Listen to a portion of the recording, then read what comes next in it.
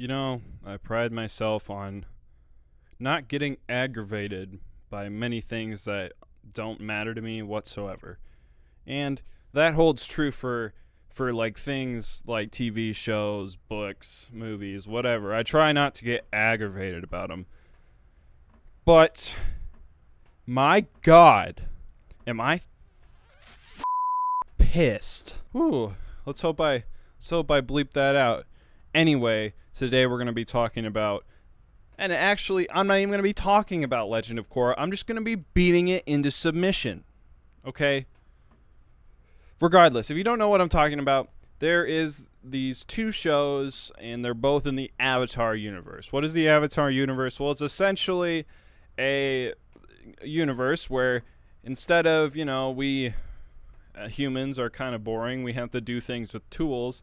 Imagine if you could be born with the ability to bend one of four different elements. Well, one of like 44 different thousand different variations, but we're only going to talk about the four. Water, fire, earth, and air. So you can be born with one of these abilities to bend these elements however you see fit. Okay? And there's been two shows that have come from this idea, and that is Avatar The Last Airbender and Avatar Legend of Korra. And Avatar The Last Airbender is one of those shows where if you like it, you could watch it 15 times over and it'll hit you just as hard in the feels every single time. Okay? So Legend of Korra did, because it's the successor to Last Airbender, Legend of Korra had a lot to live up to, and it definitely didn't.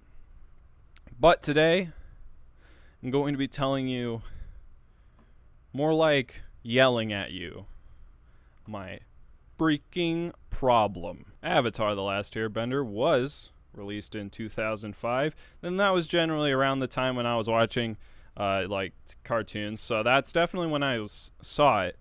And The Legend of Korra succeeded it in 2012. I didn't enjoy Legend of Korra at first, okay? When I was, 12, I didn't like it whatsoever. And I was thinking to myself a few weeks ago when I rewatched Avatar The Last Airbender, I was thinking, maybe I just didn't give Legend of Korra a fair shake, okay? Maybe I was just too wrapped up in wanting more from, Aang's perspective. I don't know why the hell they would have made a new character. Why they didn't, do, an older version of Aang, but whatever.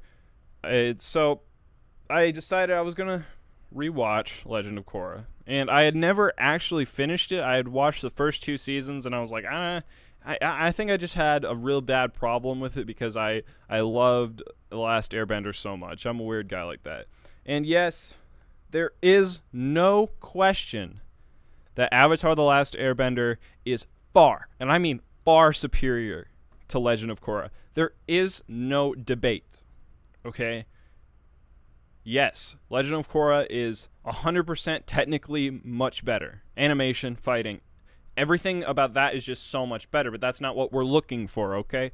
But that's not even my problem, because Legend of Korra, as its own standalone thing, is great. It's wonderful, okay?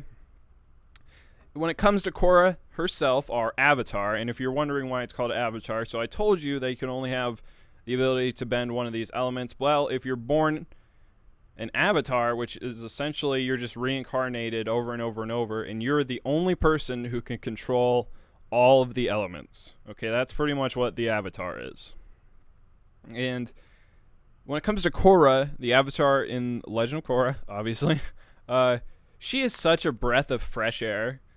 My opinion changed from, oh my god, I hate this freaking chick. Why can't we have more of Aang? I hate this. I hate you. I hate you. I'm just going to go watch Last Airbender again. And after rewatching all of Legend of Korra, I was like, I was just wrong, okay? She is 110% the opposite of Aang. Like, 100% opposite of Aang. Okay? And that, it makes it much more enjoyable and much more respectful of it. Of an experience. But that's only if you're not looking for the same emotionally investing experience that you got in The Last Airbender, okay? So if you're expecting something that's up to par with The Last Airbender, you're going to hate Legend of Korra, and that was my original problem.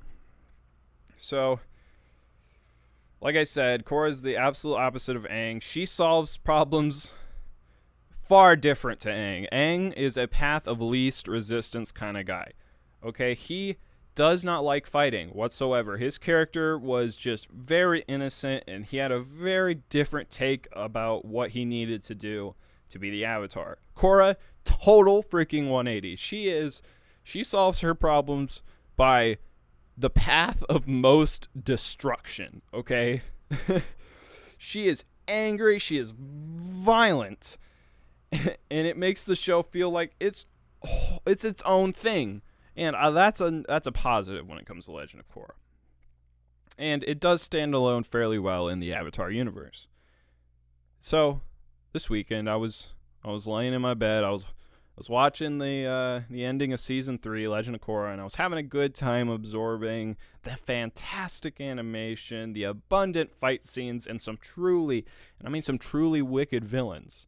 Okay, I'll quickly add that the villains in Legend of Korra make the villains in Avatar Aang look like inconveniences, okay? There's only one good villain in The Last Airbender, and that's Azula, the brat who just wants to blow everything up. And even who was supposed to be the main villain in Avatar The Last Airbender, I mean, like, he wasn't even really that interesting. Totally different in Legend of Korra, okay? An example, Amon, this crazed MF who wants and is capable of taking everybody's bending away, including the avatars. Okay, so Amon is one of 4 evildoers that show up in this show, and they're all astounding. Most of them. Okay, so there's like 1 or 2 that are like, meh, but like most of the villains in Legend of Korra is just great, okay? So I finished season 3, and I was expecting, season 4 to have about the same level, maybe slightly less of an enjoyment factor. And I was wrong. I was so wrong. Let's outline Korra's character in seasons 1 through 3 before I go on a quick rant and end the video. So, you should see a bulletin board if I'm not super lazy. All right. Number 1. She is a total badass. Okay, total badass. She solves things with her fists of fury and her masterful bending abilities from the first episode all the way up to the end of season 3. She does evolve as a character. She's not static, but like that's just her personality throughout the entire show. So, number 2, she has a few romantic interests, right? None of them being particularly integral to the story because, we're only here to see what the Avatar does. But, A, since Korra is super hot, and B, she's so super charismatic and all of her dialogue is usually really good, you enjoy it anyway, even though it's worthless. Well, who cares? And number 3, she does not back down, okay? Her ends will justify the means. One of her character flaws that I think they were evolving perfectly throughout Legend of Korra was that she needs to learn how to be more of the Avatar rather than just a force of will. And that is perfectly fine. There needs to be that character arc. It happened in Last Airbender, blah, blah, blah. So that makes sense. And so she essentially turns into, I'm going to kill you right now, into, I'm going to talk with you for 30 seconds. And then I'm going to think things through before I just kill you anyway. Okay, that's Korra. I can't think of the single other thing that is remotely important, and that was her going up to the end of season 3. And you might be thinking, oh well, how do they? That sounds pretty awesome. I want to watch Legend of Korra, and So we start season 4, and I want you to take the bulletins I just put up, and I want you to tear them all the way up, and then just flush them down the toilet because they're worthless. They're worthless. Doesn't matter. None of it happened. Okay, none of it happened. What? Who's? That's right. Shredder. Okay. What in the flying? Okay, is all you're going to be thinking throughout season 4. The entire time. What the Okay? I really hope I remember to bleep those out.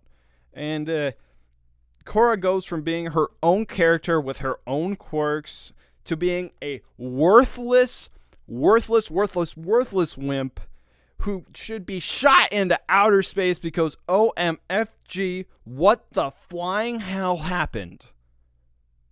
Someone answer me. You know, the writers thought, he's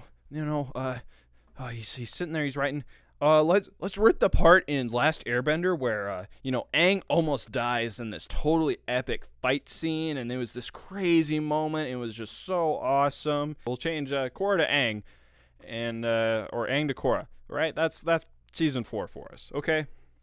But while it made sense in The Last Airbender, when, after he almost dies, that he's a little trepidatious about everything, about being the Avatar, about living, that makes sense.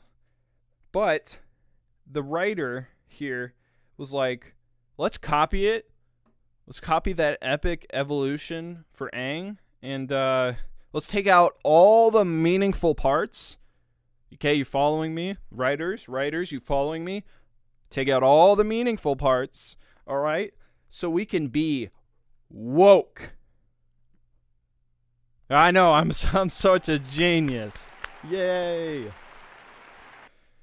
If you really, really liked Korra, everything there was to like is just gone. Let's tally up what a waste of space she is now, all right? Number 1, she's a wimp.